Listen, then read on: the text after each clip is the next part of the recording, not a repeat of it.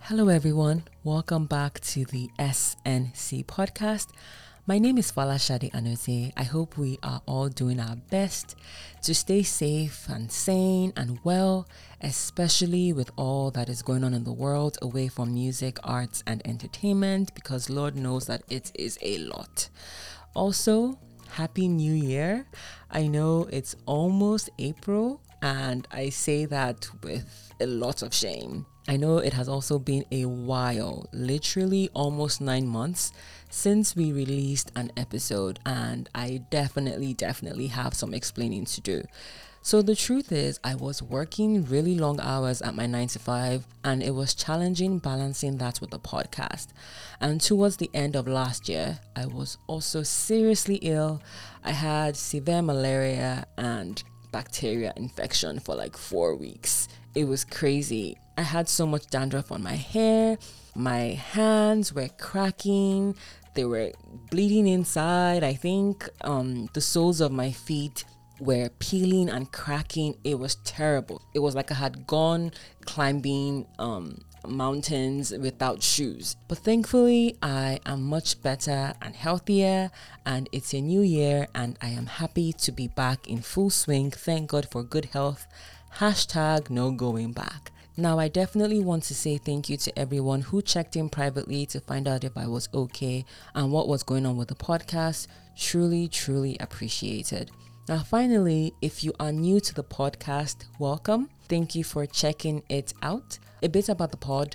Our goal here is to help unravel, or would I say understand, the inherently intriguing world of music, arts, and entertainment through insightful discussions with African artists, creatives, lawyers, music, and business executives. So if that sounds like something interesting to you, I hope you subscribe to the show. You can also send us an email to thesncshow@gmail.com with feedback or thoughts on the show or who you'd like us to feature. Alrighty, on to why we are here. My guest for this episode, my first interview of 2022, is Clement Bonu, who is popularly known as DJ Klem. He's a talented music producer, songwriter, sound designer, and composer. He has worked with leading African artists and multinational brands, including Yemi Alade, Wizkid, the late Sound Sultan, MTN, Glow, Guinness, Mitsubishi, to name a few.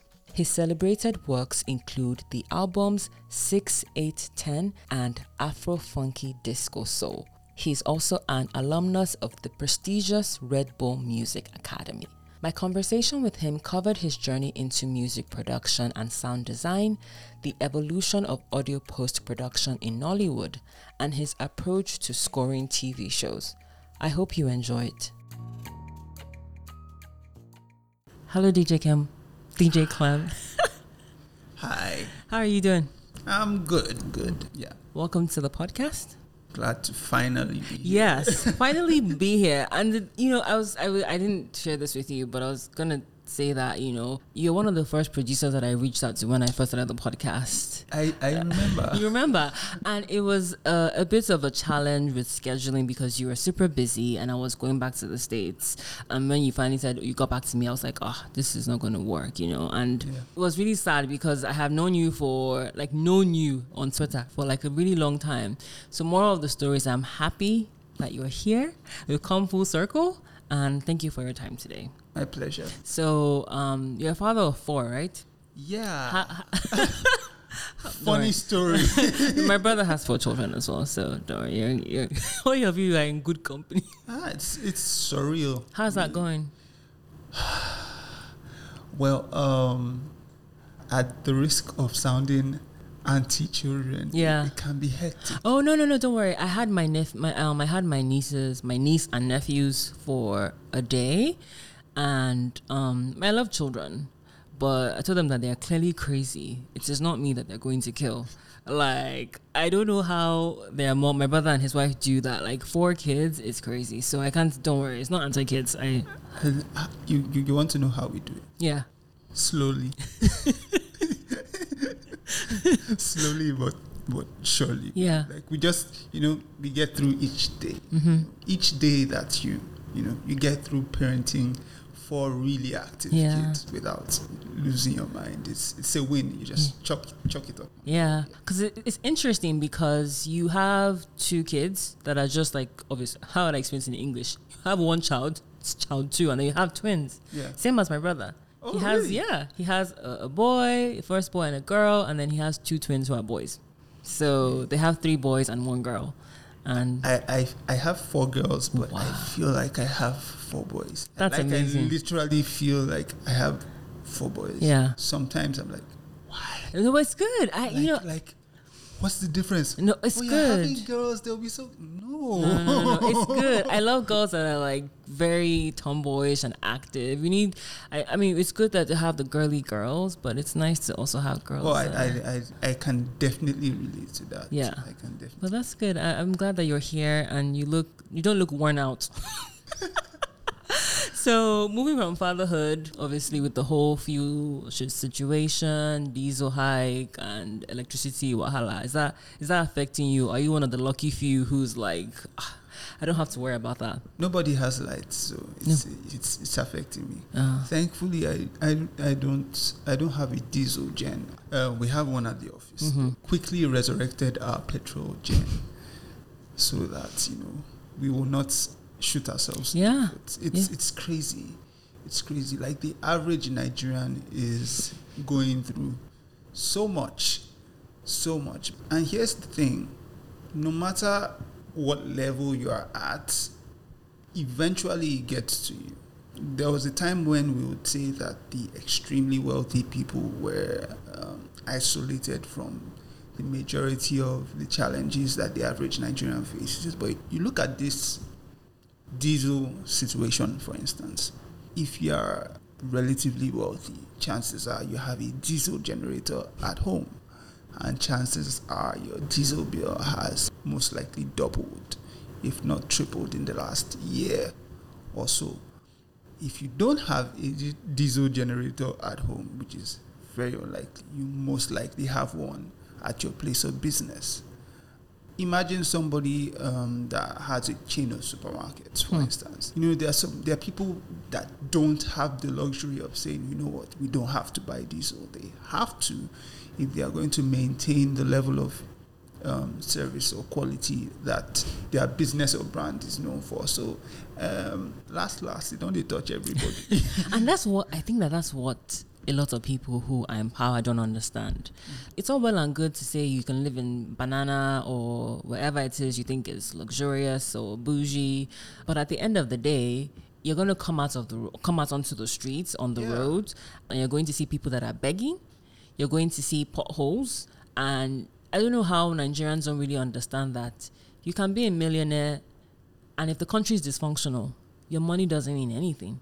You're better off being comfortable in a country that is sane and it's working and everything. Like your money won't save you. It won't save you. When the chips are down. It really won't. I mean, some people I can't say some people it will, because some people just jackpot with their private jets waiting to consign them, Aviation for I mean, but some people still can't. I get that. But I mean, yeah.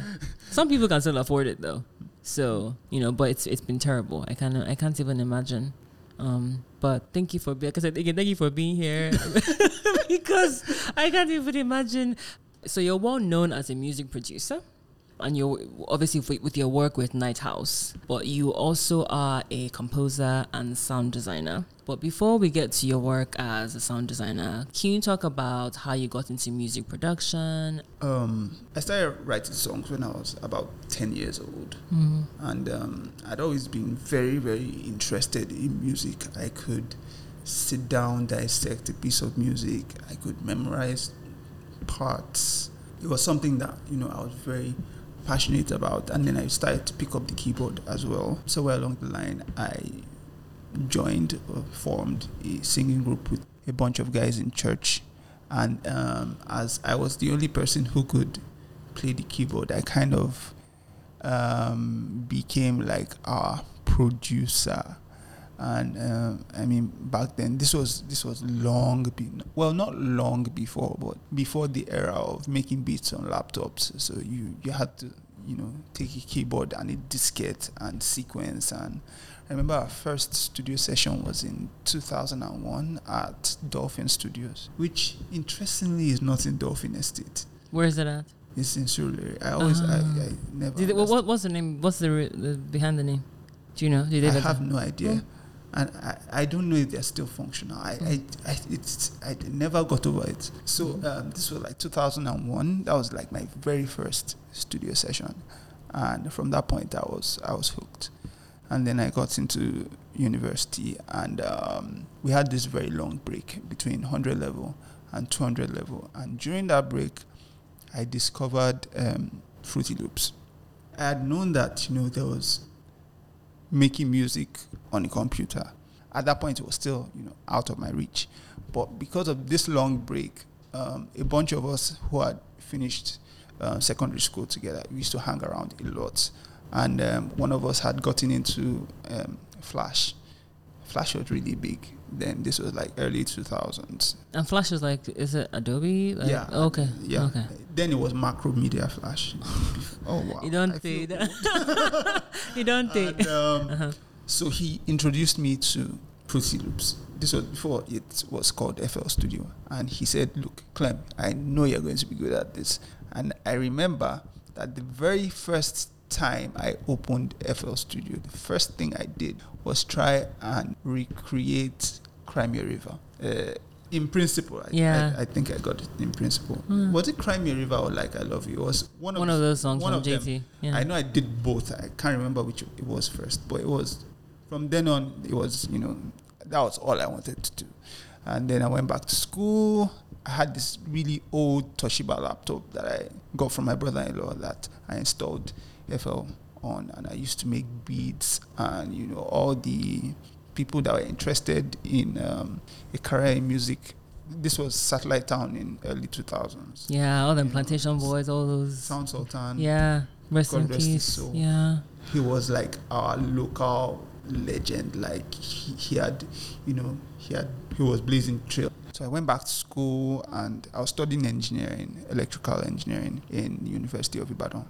And I would make beats with my roommate's PC, and started, trying to make some sort of a name for myself in school. And funny thing, I had this classmate who rapped, and he introduced me to this really young rapper guy who was yet to get into school. His name, believe it or not, was Efa Yawara.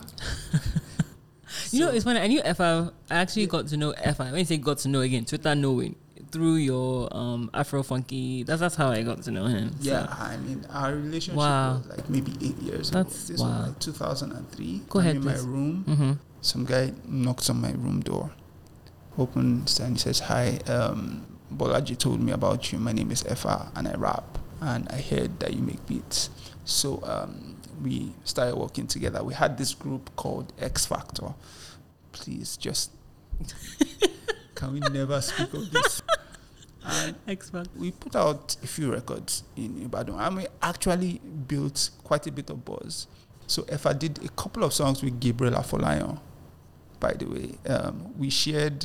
He was like 2 rooms away from me when I was in 100 level. He was doing his diploma when I was in 100 level. So by the time I was leaving UI, he was in his final year, I think. So we have a very good relationship from way back. So I left school. I had decided that I was going to do music full time. It was very, very awkward conversation with my folks.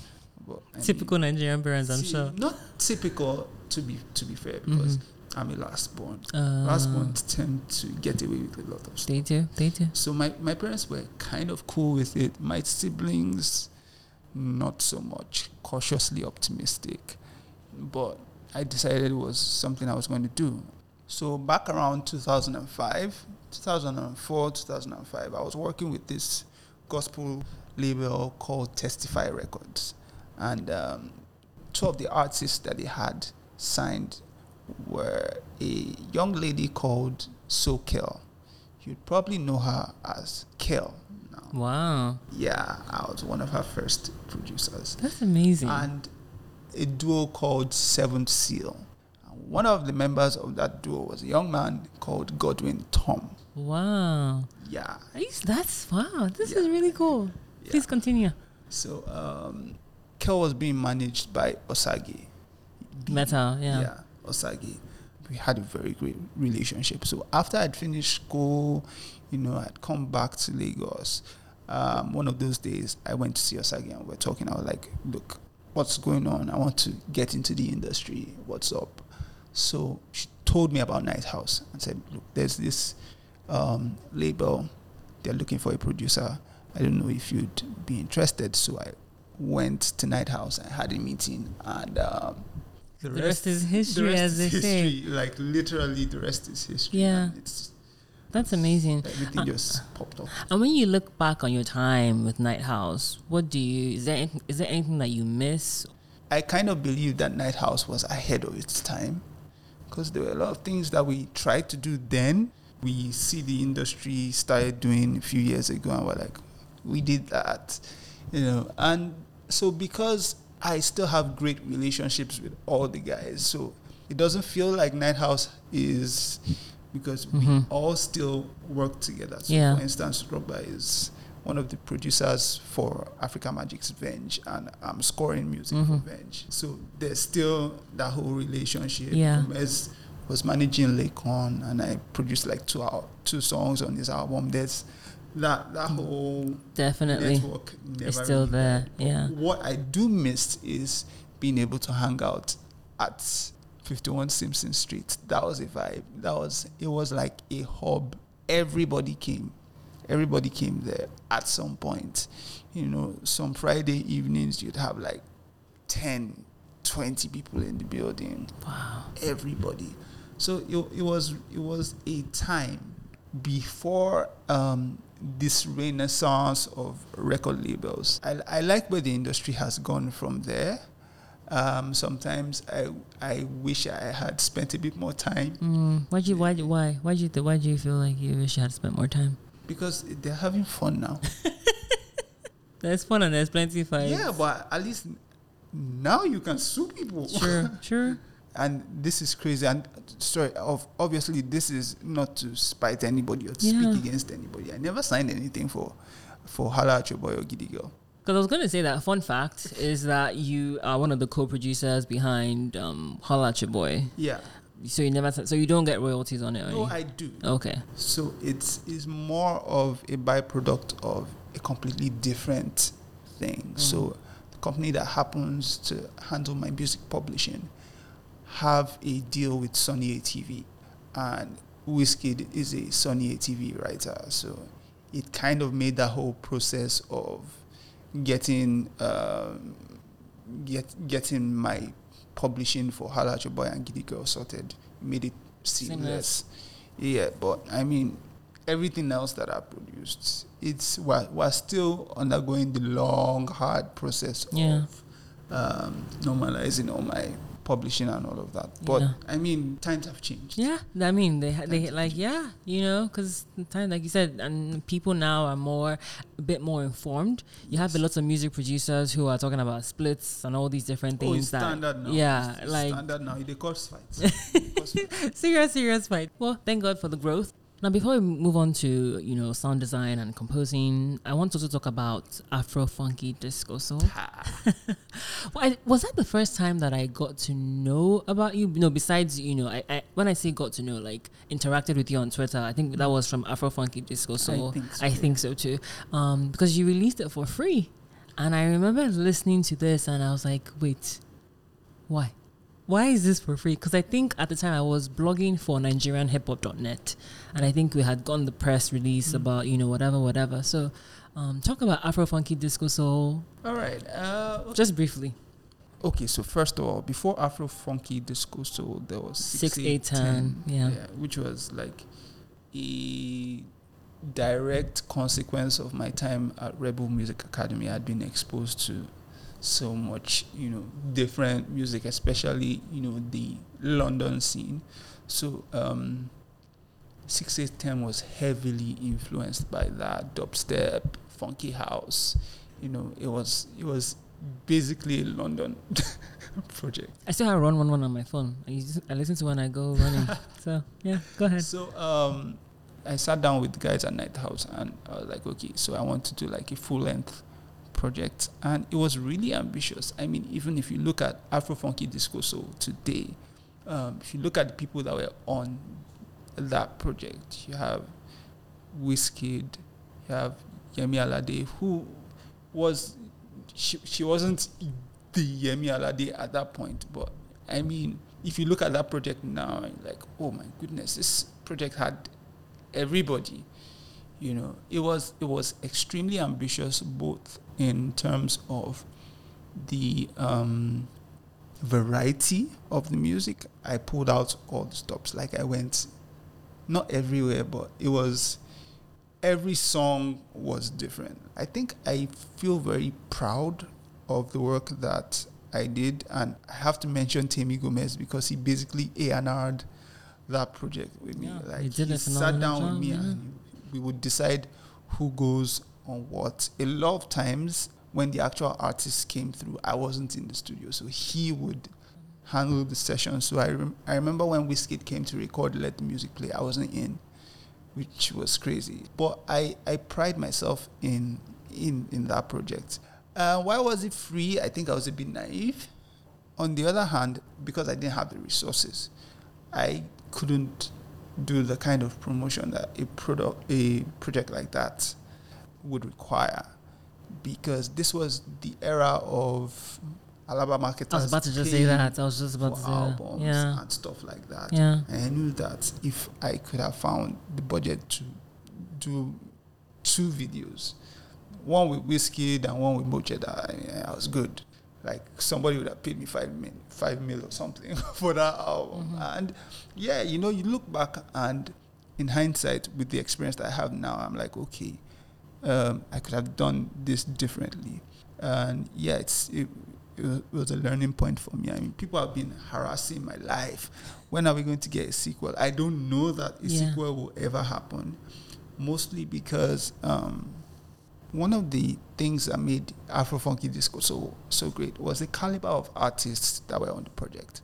Not just in terms of variety, but where they were in their trajectory as artists. So Wizkid was an established hip-hop icon at that point. Mm-hmm. Wizkid and Mocheda were rising stars. Like, Mo had just won MTV Mamas and Channel O awards.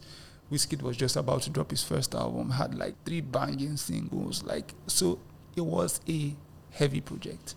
And I didn't spend a dime getting any of those people in the studio. It was mostly just relationships. So if we were to do Afro Funky Disco Soul today, I imagine you would expect like a Rema or a Fireboy. Like, that's the caliber of that would be expected on that type of project. Otherwise, I mean, I've always been defined the hidden talents and expose them kind of guy, but today's industry just doesn't have room for that. So unless I'm planning to do another project that's just going to be a cult favorite. yeah.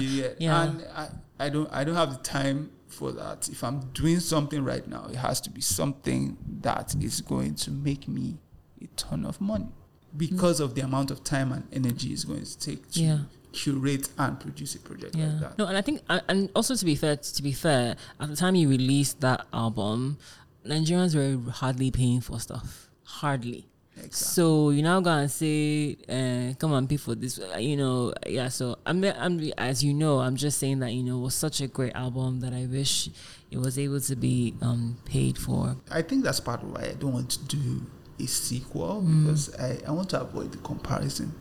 Yeah, because it's going to be nostalgia versus recency bias. I mean, but isn't that always going to be life, though? Like, people are always going to compare, when you were 10 years old to when you were, like, 50. Like, just ridiculous comparisons.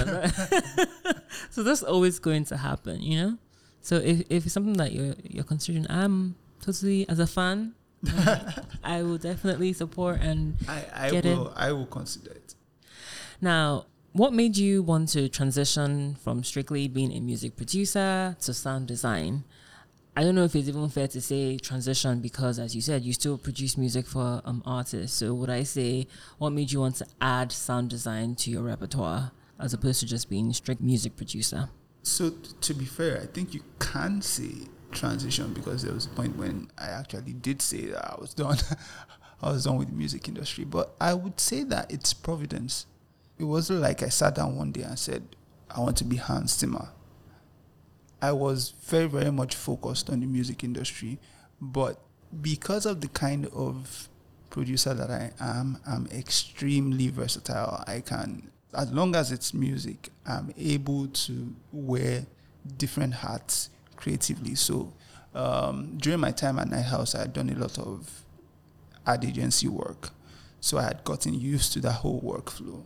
I'd never done anything for film or TV, but the people that I lived with, my roommates, knew that, okay, this guy is versatile enough for basically anything. And one of them introduced me to a filmmaker, and he was like, I have this friend, he just shot a film, and he's looking for somebody to score his film, and I think that you can do it. And that was it. I think this was around 2014.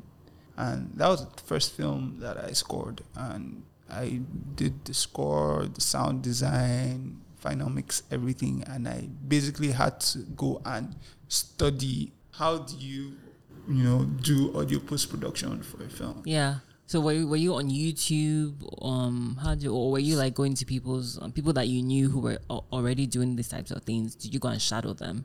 I actually didn't know anybody.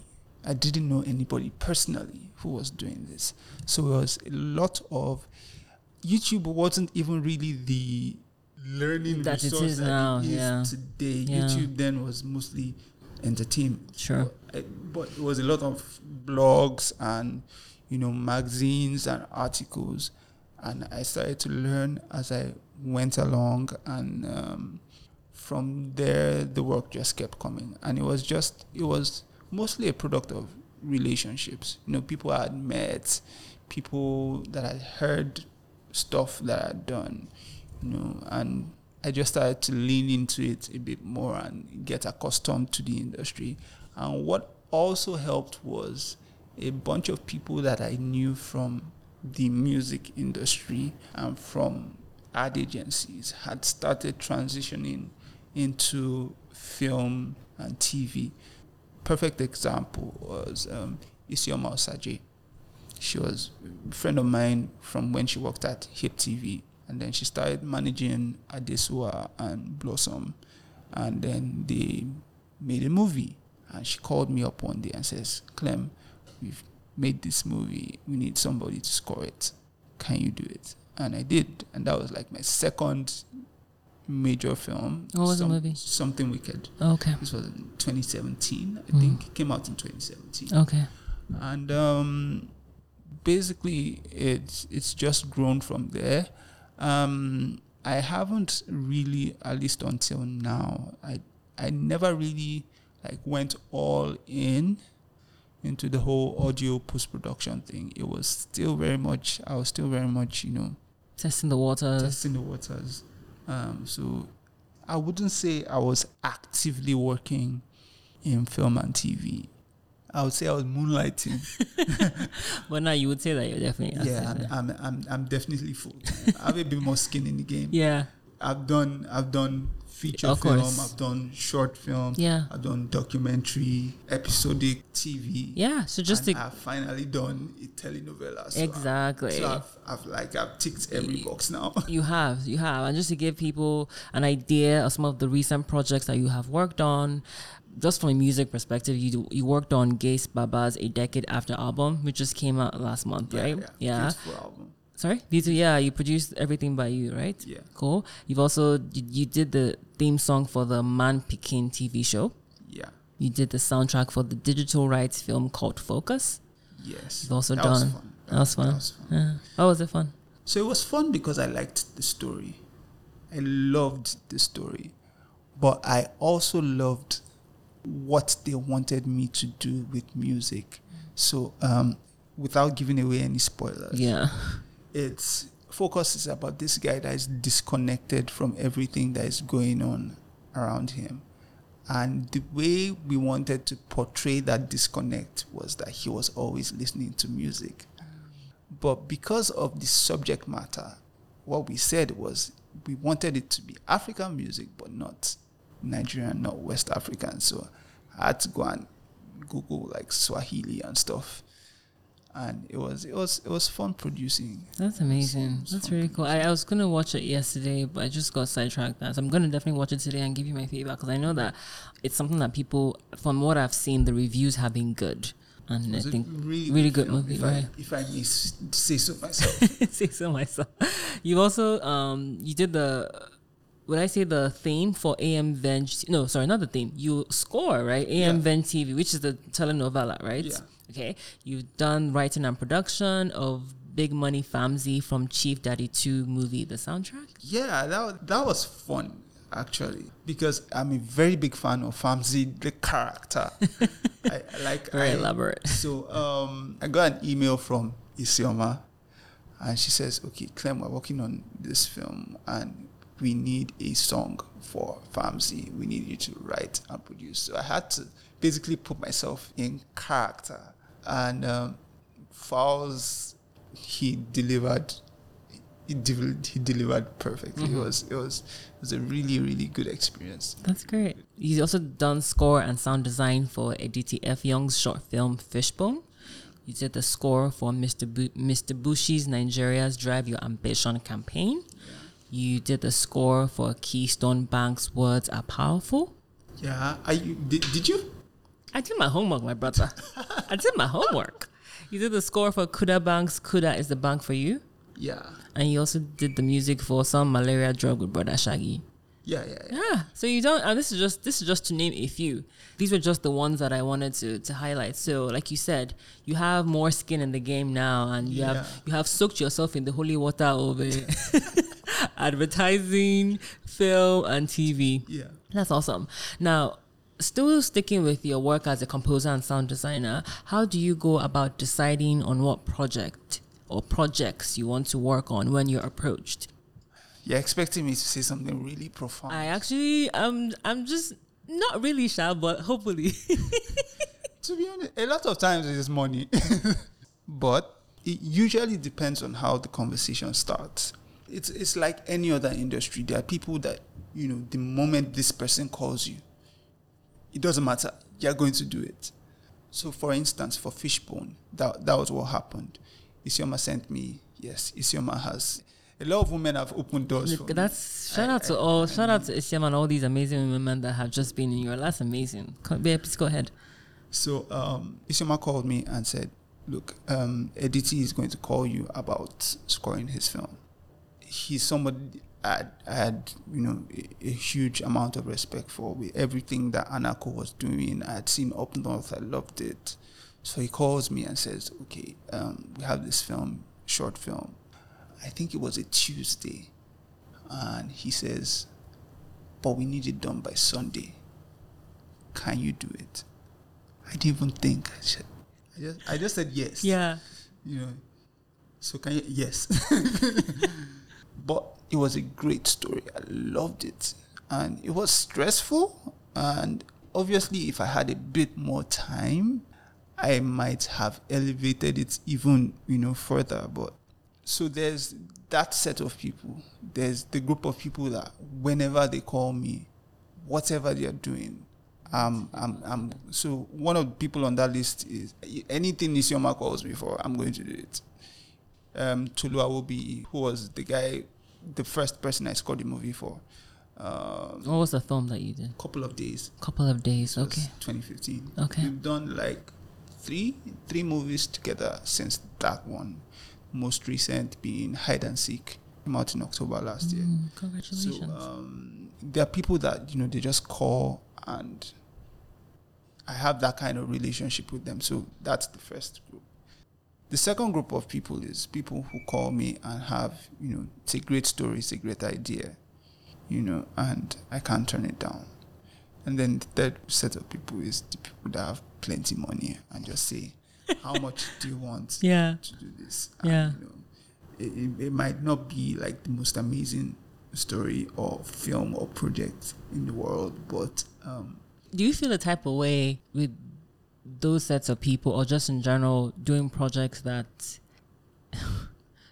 yeah, okay. So there are times when I have to consciously separate myself from the work and say, you know what, at the end of the day, it's a job. A doctor doesn't get to pick his patients. He can't say, oh, I only want to treat tall people. All sorts of people come to a doctor, and at some point or on some level, I treat my work that way. So as a person of faith, I have a lot. There are reservations. So for instance, there are some artists that I just won't work with because, that the connection won't be there. We're too far apart in terms of our belief system. I'm just not going to be able to work with you. And in the same way, when you look at film and TV, there's stuff. Obviously, I'm never going to do porn or anything like that.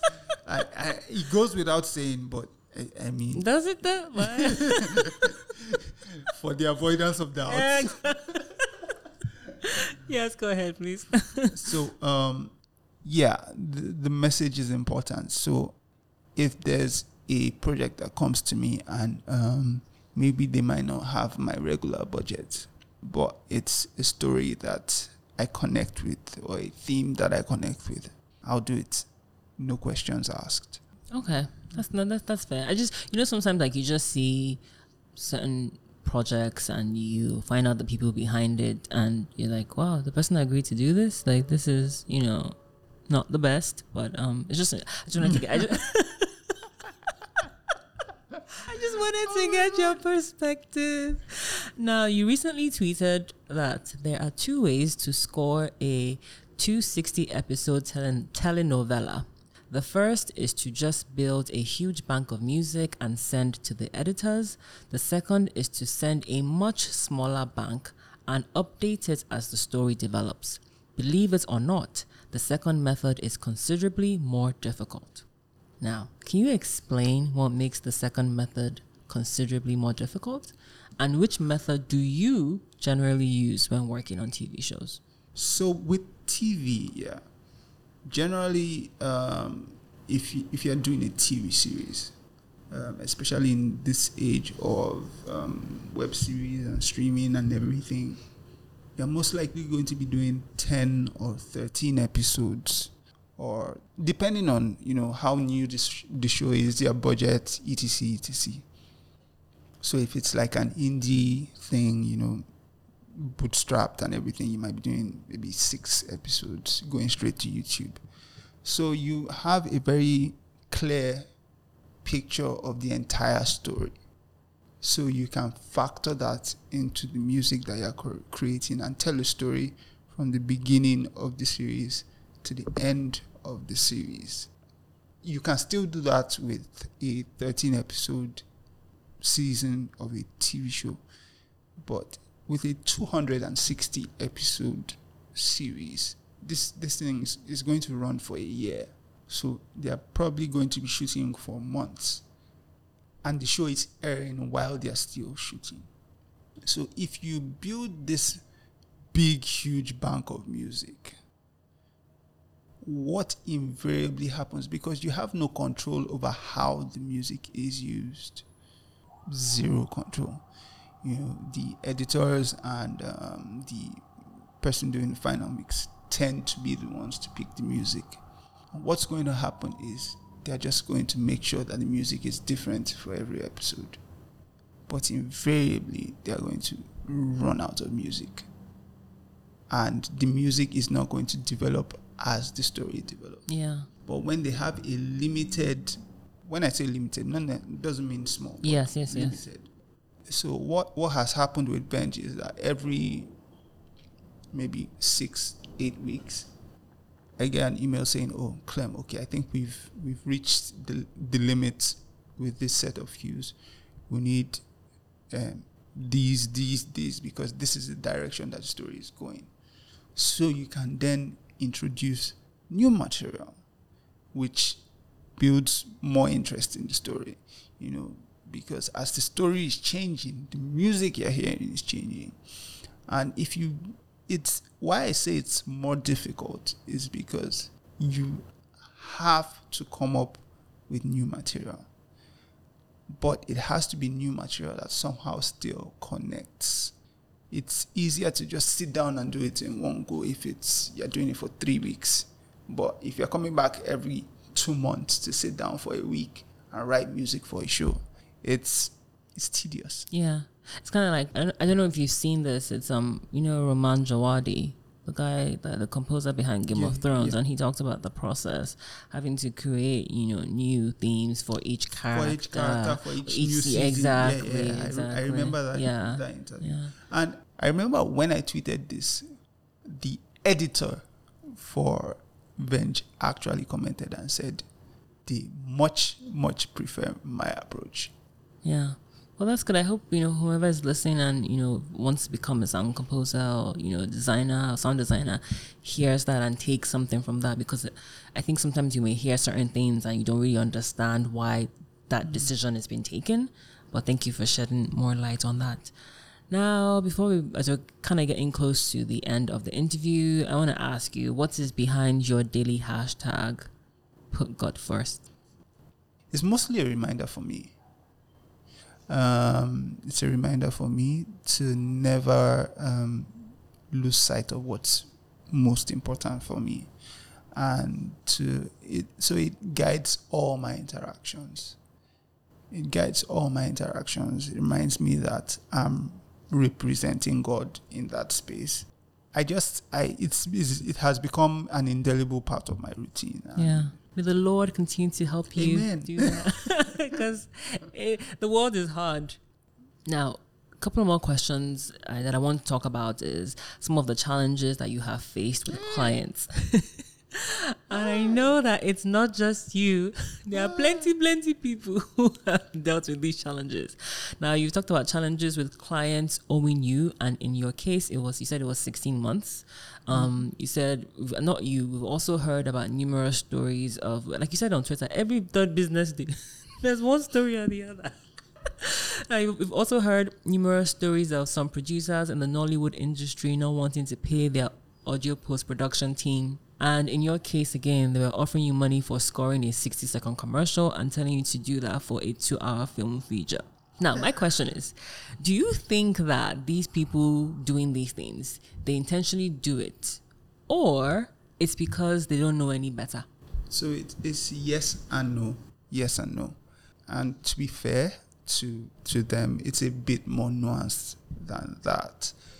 So industries have standard practice, and they have budgets, and they have stages of maturity. So the advertising agency in Nigeria we could say is mature in terms of the money that gets thrown around, the timelines. It's very structured. Advertising in Nigeria is big business, so it makes sense that the people with the most money to pay for creatives are the ad guys, because brands are consistently trying to outperform their rivals. That means trying to hire the best creative talent. That means spending more money. It's valid. On the other hand, the music industry, especially, let's say like 10 years ago, was being bootstrapped. There was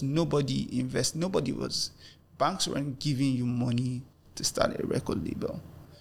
You understand? And there wasn't a vibrant market for it. People weren't buying music. So it made sense that the money wasn't really there to pay producers. And what happened was producers were being offered, percentage deals. Yeah. Or, they're being hired as staff. So I get that. And we worked with that reality. So I always knew that, I was probably going to get paid more for doing a jingle, depending on who the jingle was for, than for producing a song. And it's the same with film. Yes, Nollywood is doing great in terms of volume, but in terms of quality, compared to like the internationally approved standards, we are way, way, way, way, way behind. And one of the reasons why people have even started to take audio post-production seriously at all is because of the rise of streaming. You know, we could get away with it with our stuff that was going straight to DVD or going to Africa Magic and all of that. Yeah. But Netflix, Amazon, all these guys have very strict QC when it comes to their audio. They will give you notes, and you know, your levels have to be perfect. And they have to pay people to do these things. And believe it or not, there aren't that many people that know how to do these things.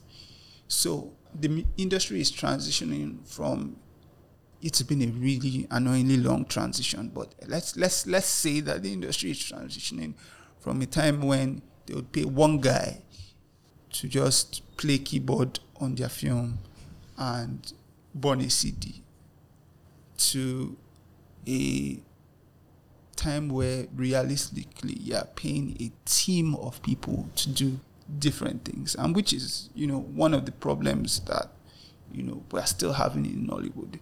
People have this idea that it's the sound guy. We see evidence of it in the way that, and sorry, I'm digressing a bit, in the way that we see categories as our awards. So, for instance, you know, there's somebody that is doing the score, there's somebody that is editing sound, there's somebody that recorded the sound on location, and several times somebody still complained about this morning on Instagram that the person that edited sound for the film was not credited as the sound editor at the AMVCAs. It was the guy that recorded sound on set who had literally nothing to do with the final sound output. And it's a reflection of both the value that the producers placed on, you know, this critical aspect of filmmaking, and, you know, the state of the industry as a whole, you know. But because of the development that players like Netflix have forced on the industry, people are starting to take these things more seriously. We're starting to see that the budgets expand a bit, which is great. I know that the amounts of money I'm able to charge now, I couldn't have dreamed of it 2 years, 3 years ago. And it was not just because I was starting out. It was generally, you know, that was like the standard. But we're at a point where you can now, okay, somebody comes to you that they want to do audio post for a film, and they want score, and they want sound design, final mix, dialogue editing. Yeah, in a place where you can be talking 7 figures, and the person not going to say, are you mad? The person is going to say, oh, okay, I don't have that. Mm-hmm. Like, it's not a bulk. Yeah. They're not bulking at figures anymore because there are several people giving them, you know, bills like that. Yeah. One of the things I'm hoping is that more people who are just passionate about music and sound in general start to find their way into music for film and TV. Because there's this erroneous belief that the only way to make it and make money, you know, is to be a music producer and produce for a big name artist and blow. And yes, the truth is, a lot of people actually just want fame. I've never been crazy about fame. I want to enjoy what I'm doing. I want to get paid for what I'm doing. I'm passionate about film and filmmaking. So even beyond working on the post side of things, I like to be on set. I like that whole process. And there are a lot of people out there who probably feel the same way, but feel like their only path is the music industry. And that's just not true. Like, music has become part of basically every creative endeavor, music and sound. And we can never have enough professionals in that field. That's true. Now, what do you think is the solution to the problem? Because you talked about the fact that, okay, we need more people who are passionate about sound design and composing. But if the people that are in charge, let's say the directors or the producers, are not informed, maybe they are doing the film based on passion and vibes, but education is lacking. So is the solution education? Is it fasting and prayer? And I say fasting and prayer because I feel like a lot of times there's this demonic behavior in us that we see something good for our brothers and sisters and we don't want to do it. But when we go outside, we're willing to roll on the floor, rababa, and be giving it to other people. Is the solution legislation? Is it unions? Or is it all of the above? I would say that it's kind of like an all of the above type situation. Though I would also say that there are things that sort themselves out as structure is introduced. So like I mentioned earlier, the whole audio post-production, people taking it seriously, has been forced, because if you want your film to go to Netflix, there are only certain people you can approach. Or you can decide to waste your money and give it to Sule that lives opposite your house. Shout out to Sule that lives Sorry, I know, it's if there's anybody named Sule, it's not personal. It's not personal. So those situations will fix themselves.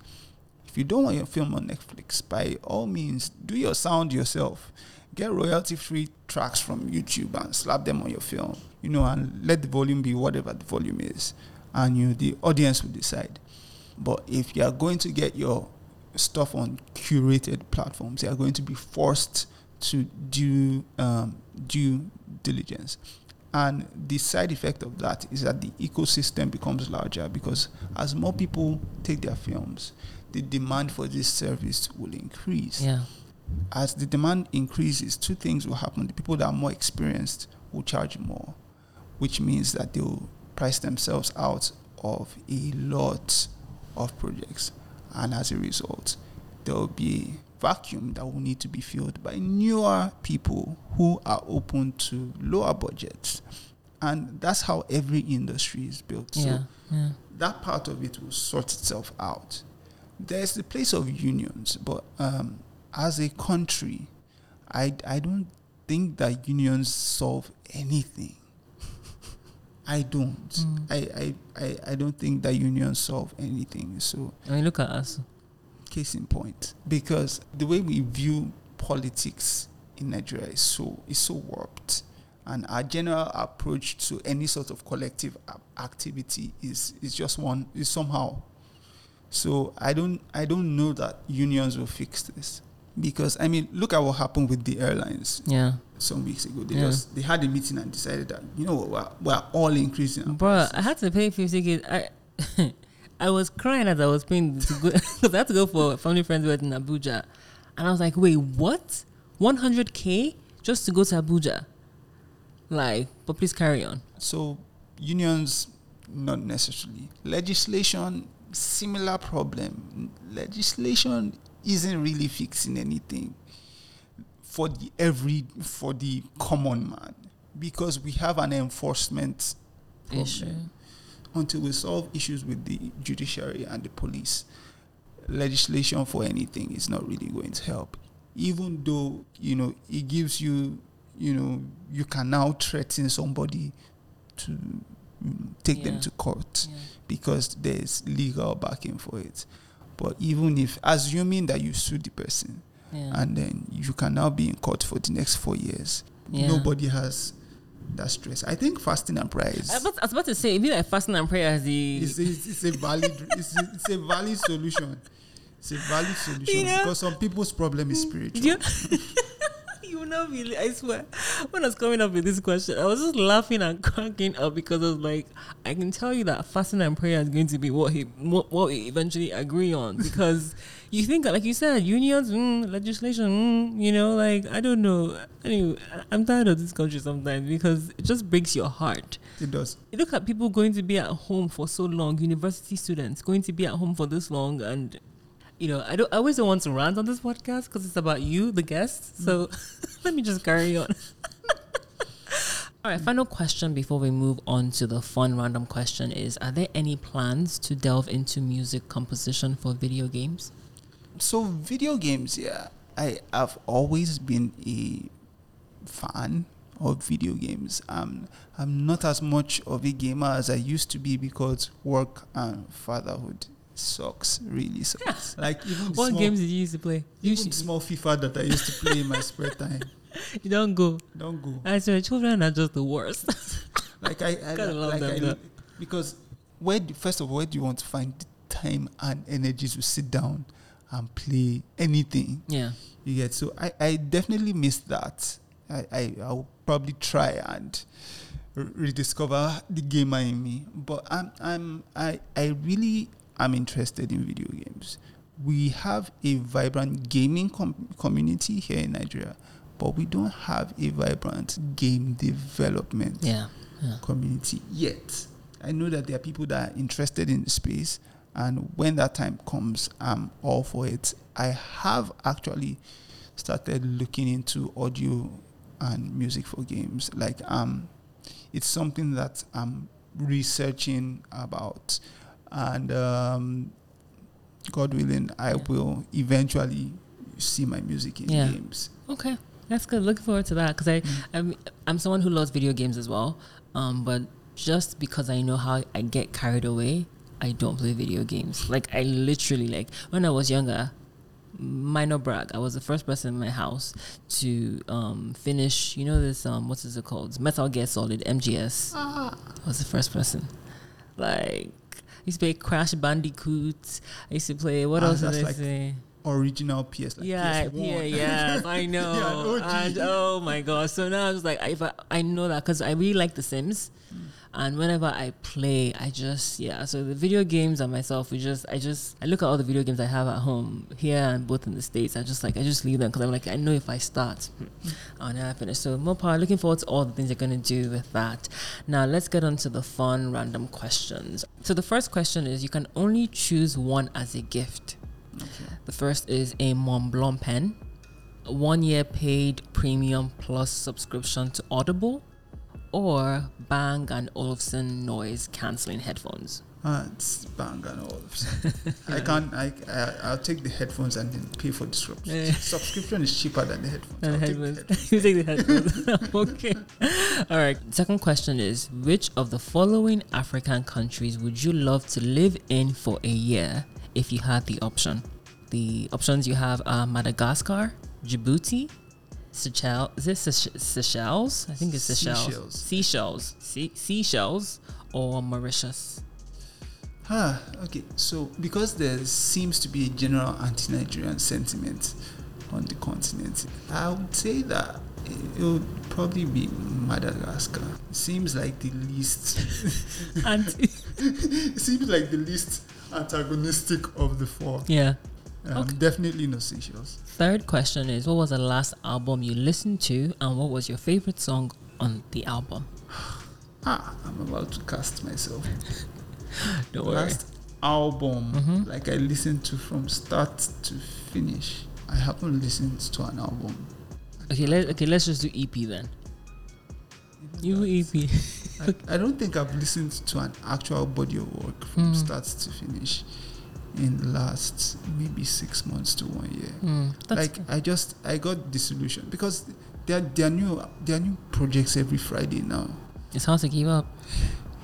And yes, I sound old. There was a time when albums were an event. Like when is the next MI album? Like we used to get albums like you would get an album from an artist like every 4 years or something. Some people are putting out projects every 6 months now. Like the need to be relevant is crazy. Yeah, and so for the consumer, yes, kind of overloaded with content. And so let's go. What was the last song? The last song that I heard and you really, really liked. That I really, really liked. Olamide and Waniko, Hates Me. Okay. I really liked the whole MJ vibe. It was, so for me, I'm a big Waniko fan. Like, he's not anybody's mate. And I feel like people don't get that. So every once in a while, when he changes it for us, and reminds people that I'm not your mate. You love to see it, you get. It was one of those songs. Fourth question is, what was the last movie you watched? Last movie? Yeah. Actual movie? The Adam Project. Oh, and what was your review? Loved it. Really? Absolutely loved it. So Ryan was awesome? I mean, Ryan Reynolds was Ryan Reynolds. He has gotten to that place in Hollywood where you just play yourself. Yeah. There are a few of them. Like The Rock. There's him, The Rock, to an extent, Samuel L. Jackson. He's just the angry black man. Angry old black man now. Now, final question. You have the opportunity to learn or work with one of the following composers for 6 months. Who are you choosing and why? We have Steve Jablonski. We have Trent Reznor. We have Brian Tyler or Hans Zimmer. So it's kind of simple. Is it? Yeah, because they are all his students. I don't think Trent was Hans Zimmer's. Trent was an artist. Okay. It's Trevor Morris that's so Trent is not. Yeah. I like the fact that after such a long time, he is able to do something completely new with the film. I mean, look at Dune. Oh, I haven't seen Dune, but I heard that's good. But I haven't seen it either. But you've heard the new music. Like, he's able to still... Obviously, it comes with having the budgets that he's giving. I mean, I'm not going to ignore that very, very obvious part. So he can afford to hire whoever he wants to crystallize whatever idea he has. But the fact that he's willing to go there. The other person that I am a fan of is Junkie XL. Okay, yeah. What's his? I know him as a... Yes, exactly. Because of his approach as well. Him and Hans are like two sides of a coin. And then I'm a very big fan of Ramin Djawad. I absolutely loved the music for Game of Thrones. Yeah. It's Have you seen what's this movie, Eternals? Yeah. You know he did the music for Eternals. Yeah. I wasn't crazy about the movie, but okay. All of you that I don't know. I like the movie. No, I liked it. Yeah. No. I'm not saying that you didn't like it. I just wasn't like it. It's no Infinity War. That's what I'm saying. That all of you that have this. Maybe I should have gone in with I should have lowered my expectations. But I don't think it's about lowering expectations. So I just feel like it's a different kind of movie. But all of you with your Infinity War. I feel like it should have been a limited series. Everybody keeps saying that. Because, I mean, there was just too much information to cram into a 2-hour film. Like, it would have been good to watch a bit of some of the story unfold over time. I do agree. Opposed to... So that's true. Okay, that's cool. All right, DJ Klem, any final words or projects that you'd like to plug before we wrap it up? Final words or projects. What I'm working on quite a number of things right now. A couple of movies. I don't know if I'm allowed to talk about them, so I'll just say a couple of movies, and when the time is right. We hear it when we hear it. Hear it when you hear it. Music. I'm doing some stuff with Efa actually. Oh, that's cool. We're working on a joint project, which will be out sometime this year. It's always good to work with Efa. He has such a great vibe. You should definitely speak to him. And thank you so much for your time today. My pleasure. Had a pleasure talking with you. It's been awesome. Thank you. Awesome. This episode is edited and produced by Folashade Anozie. Theme song for the pod is by John Akinola. If you enjoyed this episode, please rate and leave us a comment on iTunes and Spotify. It really, really makes a difference and helps the show get discovered. The podcast is also available on Podbean, AudioMac, Google Podcast, and Stitcher Radio. Simply search for THESNC Podcast. You can also check us out on Twitter, Instagram, and Facebook.